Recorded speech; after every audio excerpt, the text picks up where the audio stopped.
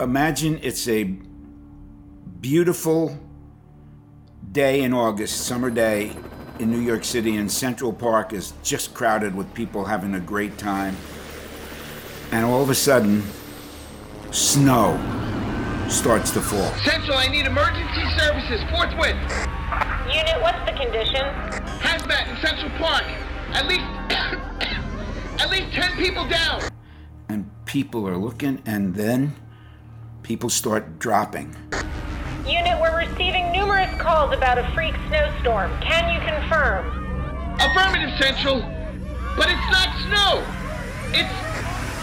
It's cocaine.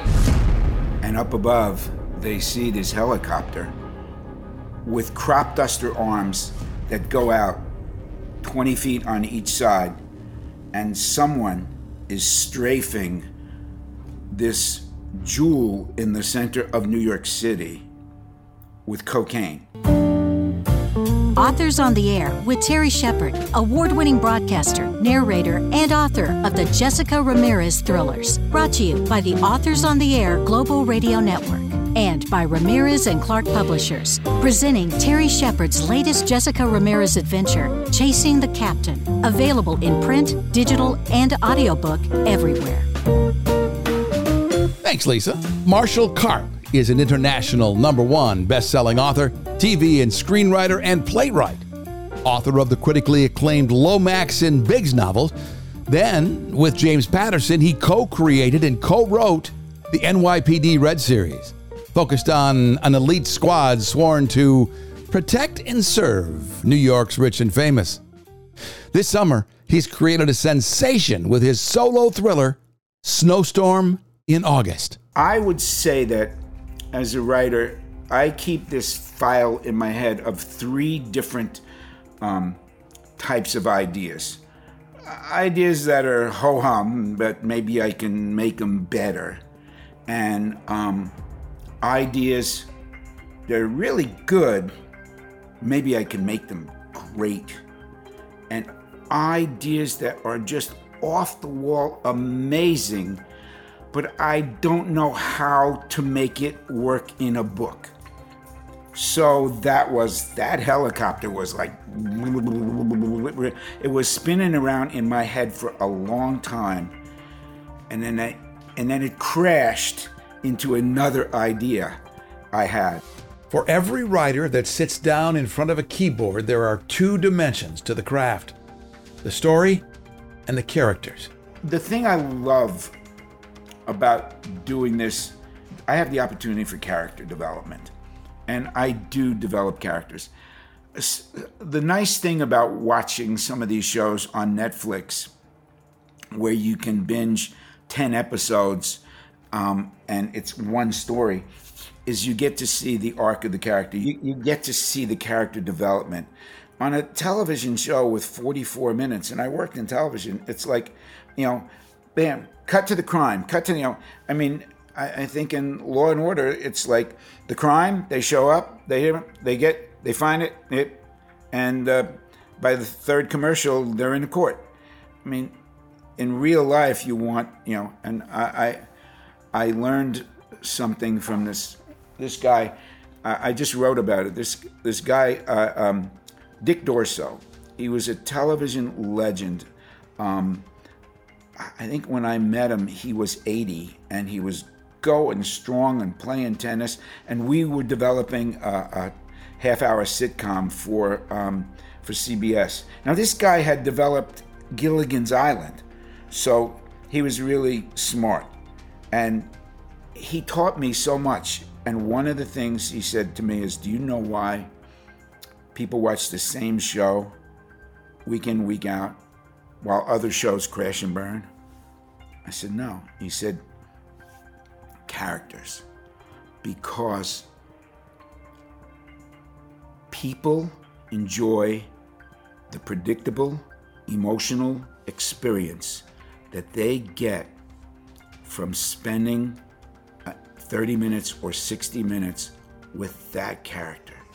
Think about who you want to have lunch with and you look forward to, and think about, oh God, I got to go there again. Honey, do we have to go there again? Didn't we see them last leap year? You know, it's like, and so that's my goal, to create characters that you fall in love with and root for, or that you hate, or you don't hate, but it's like you respect.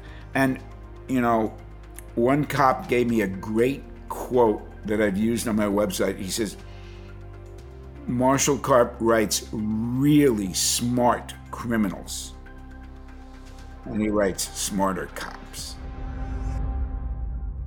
In Snowstorm in August, you come out of the gate with two powerful scenes. The snowstorm scene you've described and a courtroom scene. So this courtroom scene is really dramatic, and I didn't know what to do with that one either. And then I thought, why is someone strafing New York Central Park with cocaine? They're obviously pissed at New York. And then I realized whatever happened in that courtroom scene is what motivated. Now, we know pretty early on that your average helicopter pilot doesn't have 4,000 pounds of uncut cocaine to spread. It's Joaquin Alvarado, the most powerful drug lord in the world. So what happened in that courtroom that would really piss Alvarado off, that he wants to decimate New York? And then I figured that out. And once I had those two things, okay, so now New York has an enemy that you don't want to have. It's not fiction. It's fictionalizing real crime. And so once I had that, I knew I had a story, and now I needed characters. And the characters, having written the Lomax and Biggs series, and then having written all 6 books in the NYPD Red series with James Patterson, and NYPD Red is much better known than the Lomax and Biggs series, I said it can't be another police procedural. And so most of the people in anti-terrorism are in an office, sitting on a computer, doing, you know, it's like kind of CIA. It's not wet work. It's CIA kind of work. And they're really good.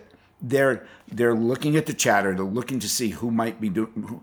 So now, where there's an all-out physical terrorist war against New York, they need a force that can do it. Okay? So who's going to do that? Well,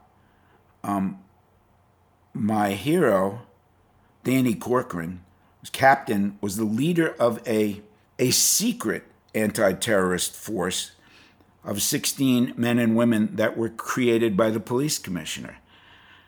All they did was train. But just before the coke hits the fern, that unit is on a mission at the Statue of Liberty, another cinema where there's an anti-terrorist attack, but it's a run through. It's an exercise, but something disastrous happens at the Statue of Liberty, like in chapter 4. So now all of a sudden, the police commissioner that we love and Captain Danny Corcoran, they're all kind of getting phased out, so that by the time the cocaine comes down on New York City, there's nobody qualified to do it, and the only people that have been qualified have been disbanded by the new police commissioner, who of course is not quite as competent as the rest, and now they have to get together in a clandestine way. Well, that's expensive. It costs a lot of money. So I invented 4 billionaires who were 2 on the left, 2 on the right, but all very passionate about New York.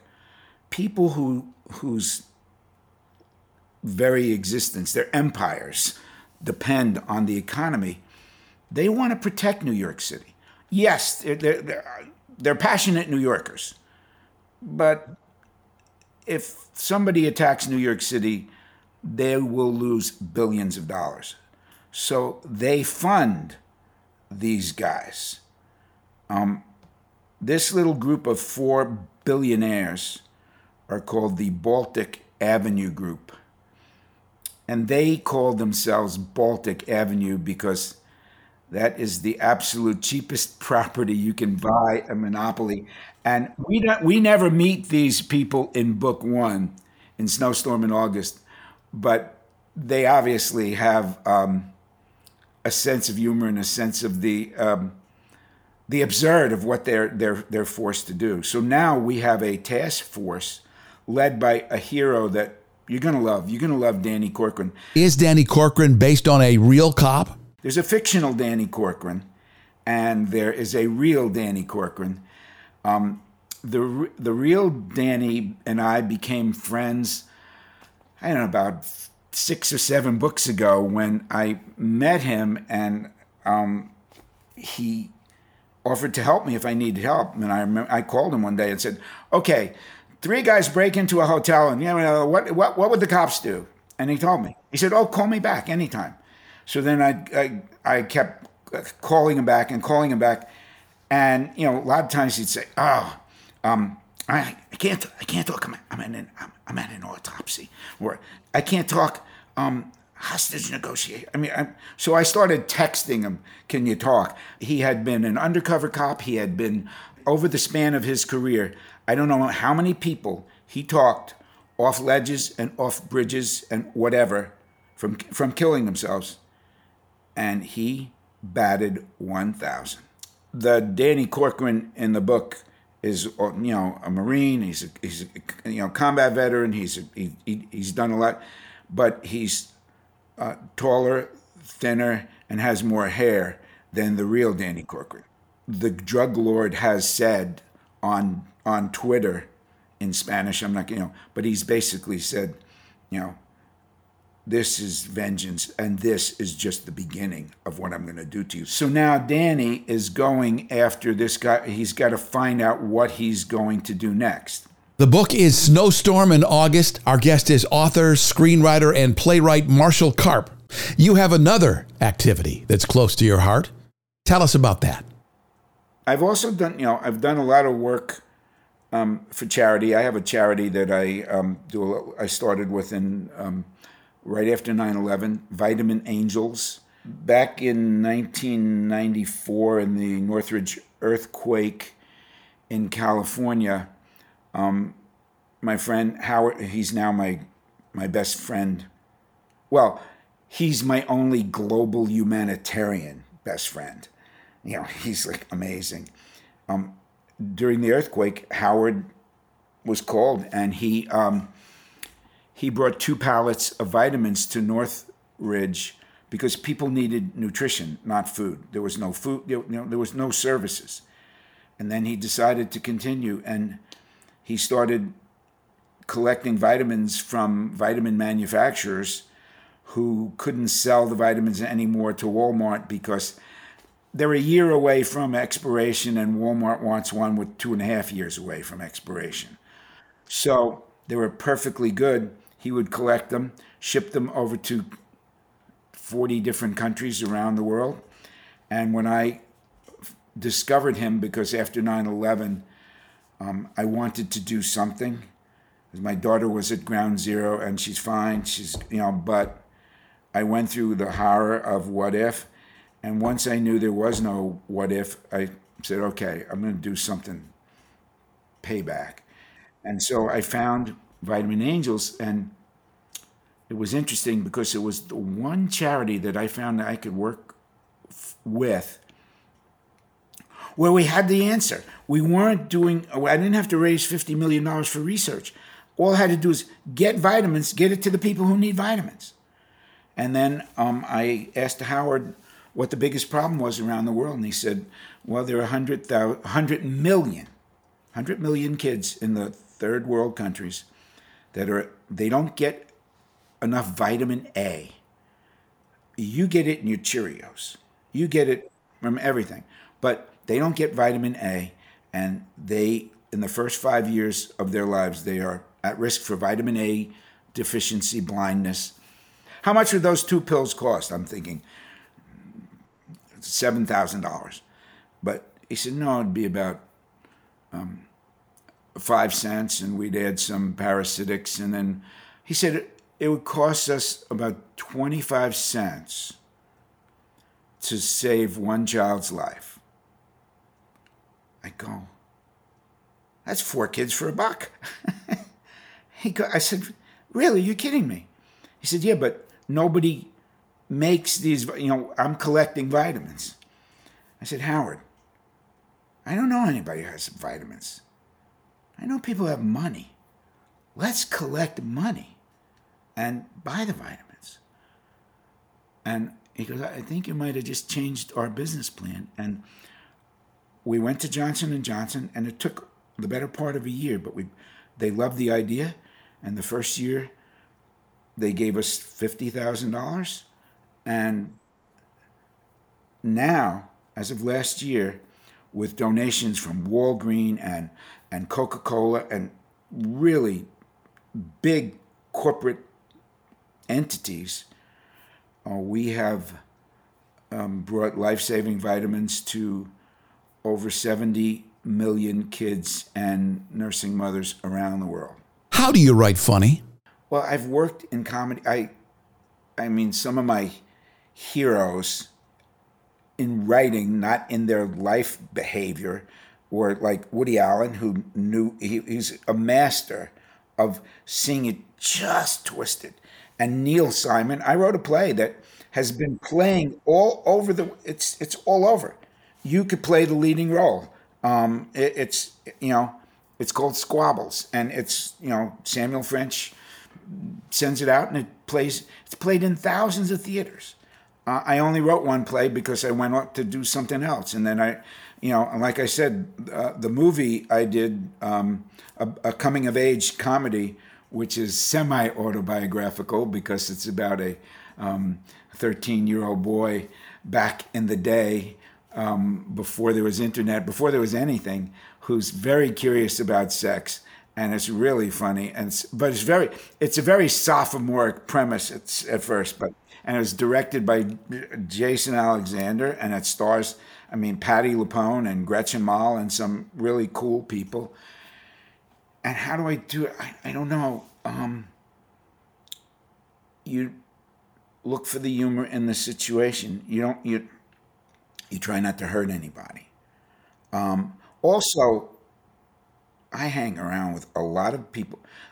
You hang around with cops. I was in the L.A. County morgue for 3 hours doing research, and I've written about that, and that's pretty. But afterwards, they closed it recently. But I went to the gift shop. They were raising money for their drunk driver program, and so you could buy a lot of cool stuff with L.A. Coroner logos, or barbecue aprons that said spare ribs, spare hands, spare feet, and the sign on the door said, you need 2 forms of identification or dental records. Stuff, people would blow their brains out if they didn't have a release. And cops just, Danny Corcoran, was telling me about the philosophy of when a man's down, kick him. And their sergeant comes in one day, and it's early morning roll call and everything. This sergeant stands up there, and there's a couple of dozen cops standing there. And the sergeant goes, "Oh God, I don't know, I can't handle it. Sorry, guys, just my wife left me for another man." And one cop in the back yells, "Well, just look at you."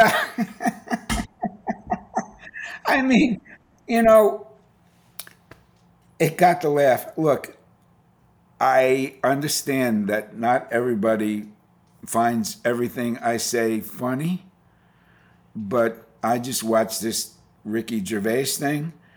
I just watched this thing on Netflix, The Hall, where they created the Comic Hall of Fame and indoctrinated George Carlin, Richard Pryor, Joan Rivers, and Robin Williams. And John Mulaney's talking about Robin Williams. He said, people think that comedians are suffering from a psychiatric disorder. No, they're just funnier than you are.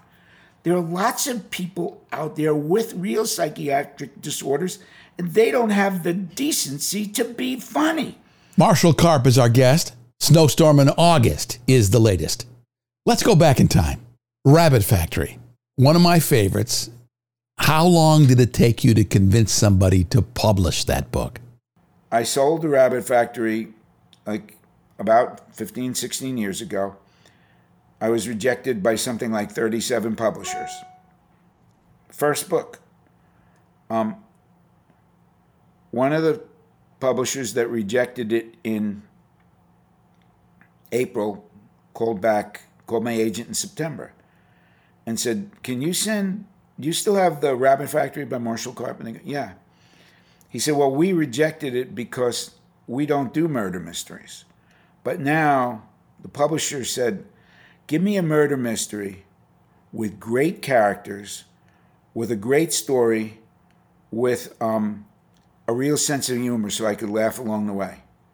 And the editor goes, we have that one, but I filed it and I trashed it. So we sent them a PDF of the Rabbit Factory on a Friday night, and on Monday morning I got a 2-book offer, and for peanuts. But I didn't care. I was going to be published. Oh, but I have to write another book? Okay, fine, let's do it. But I said to the publisher, a lot of people turn this down. Why? I'm not trying to talk you out of this, but why'd you buy it?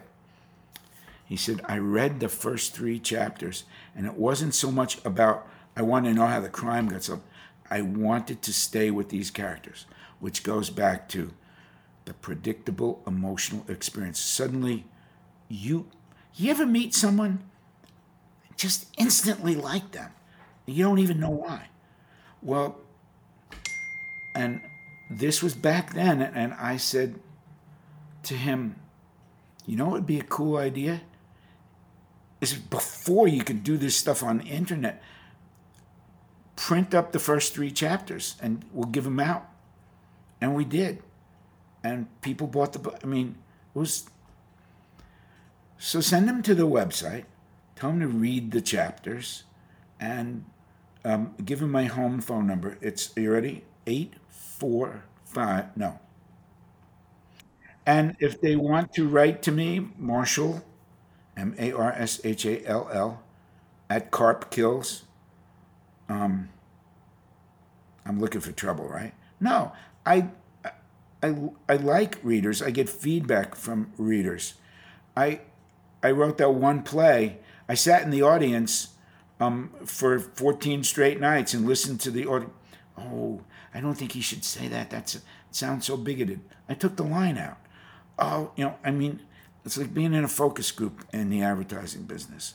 You learn a lot in the feedback from people. So there you go.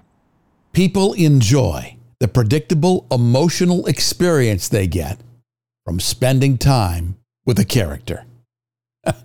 Marshall Karp is a character. He can be found online at karpkills.com. His must-read summer hit is Snowstorm in August. Do a Google search for other conversations with Marshall. If you're a writer, you'll learn something that will make you a better storyteller. If you're a reader, you will become a fan. Authors on the Air with Terry Shepard is a copyrighted presentation of the Authors on the Air Global Radio Network. Check out Chasing the Captain, the newest Jessica Ramirez thriller from Terry Shepard, available in print, digital, and audiobook. I'm Lisa Davis. Join Terry in the next chapter for Authors on the Air.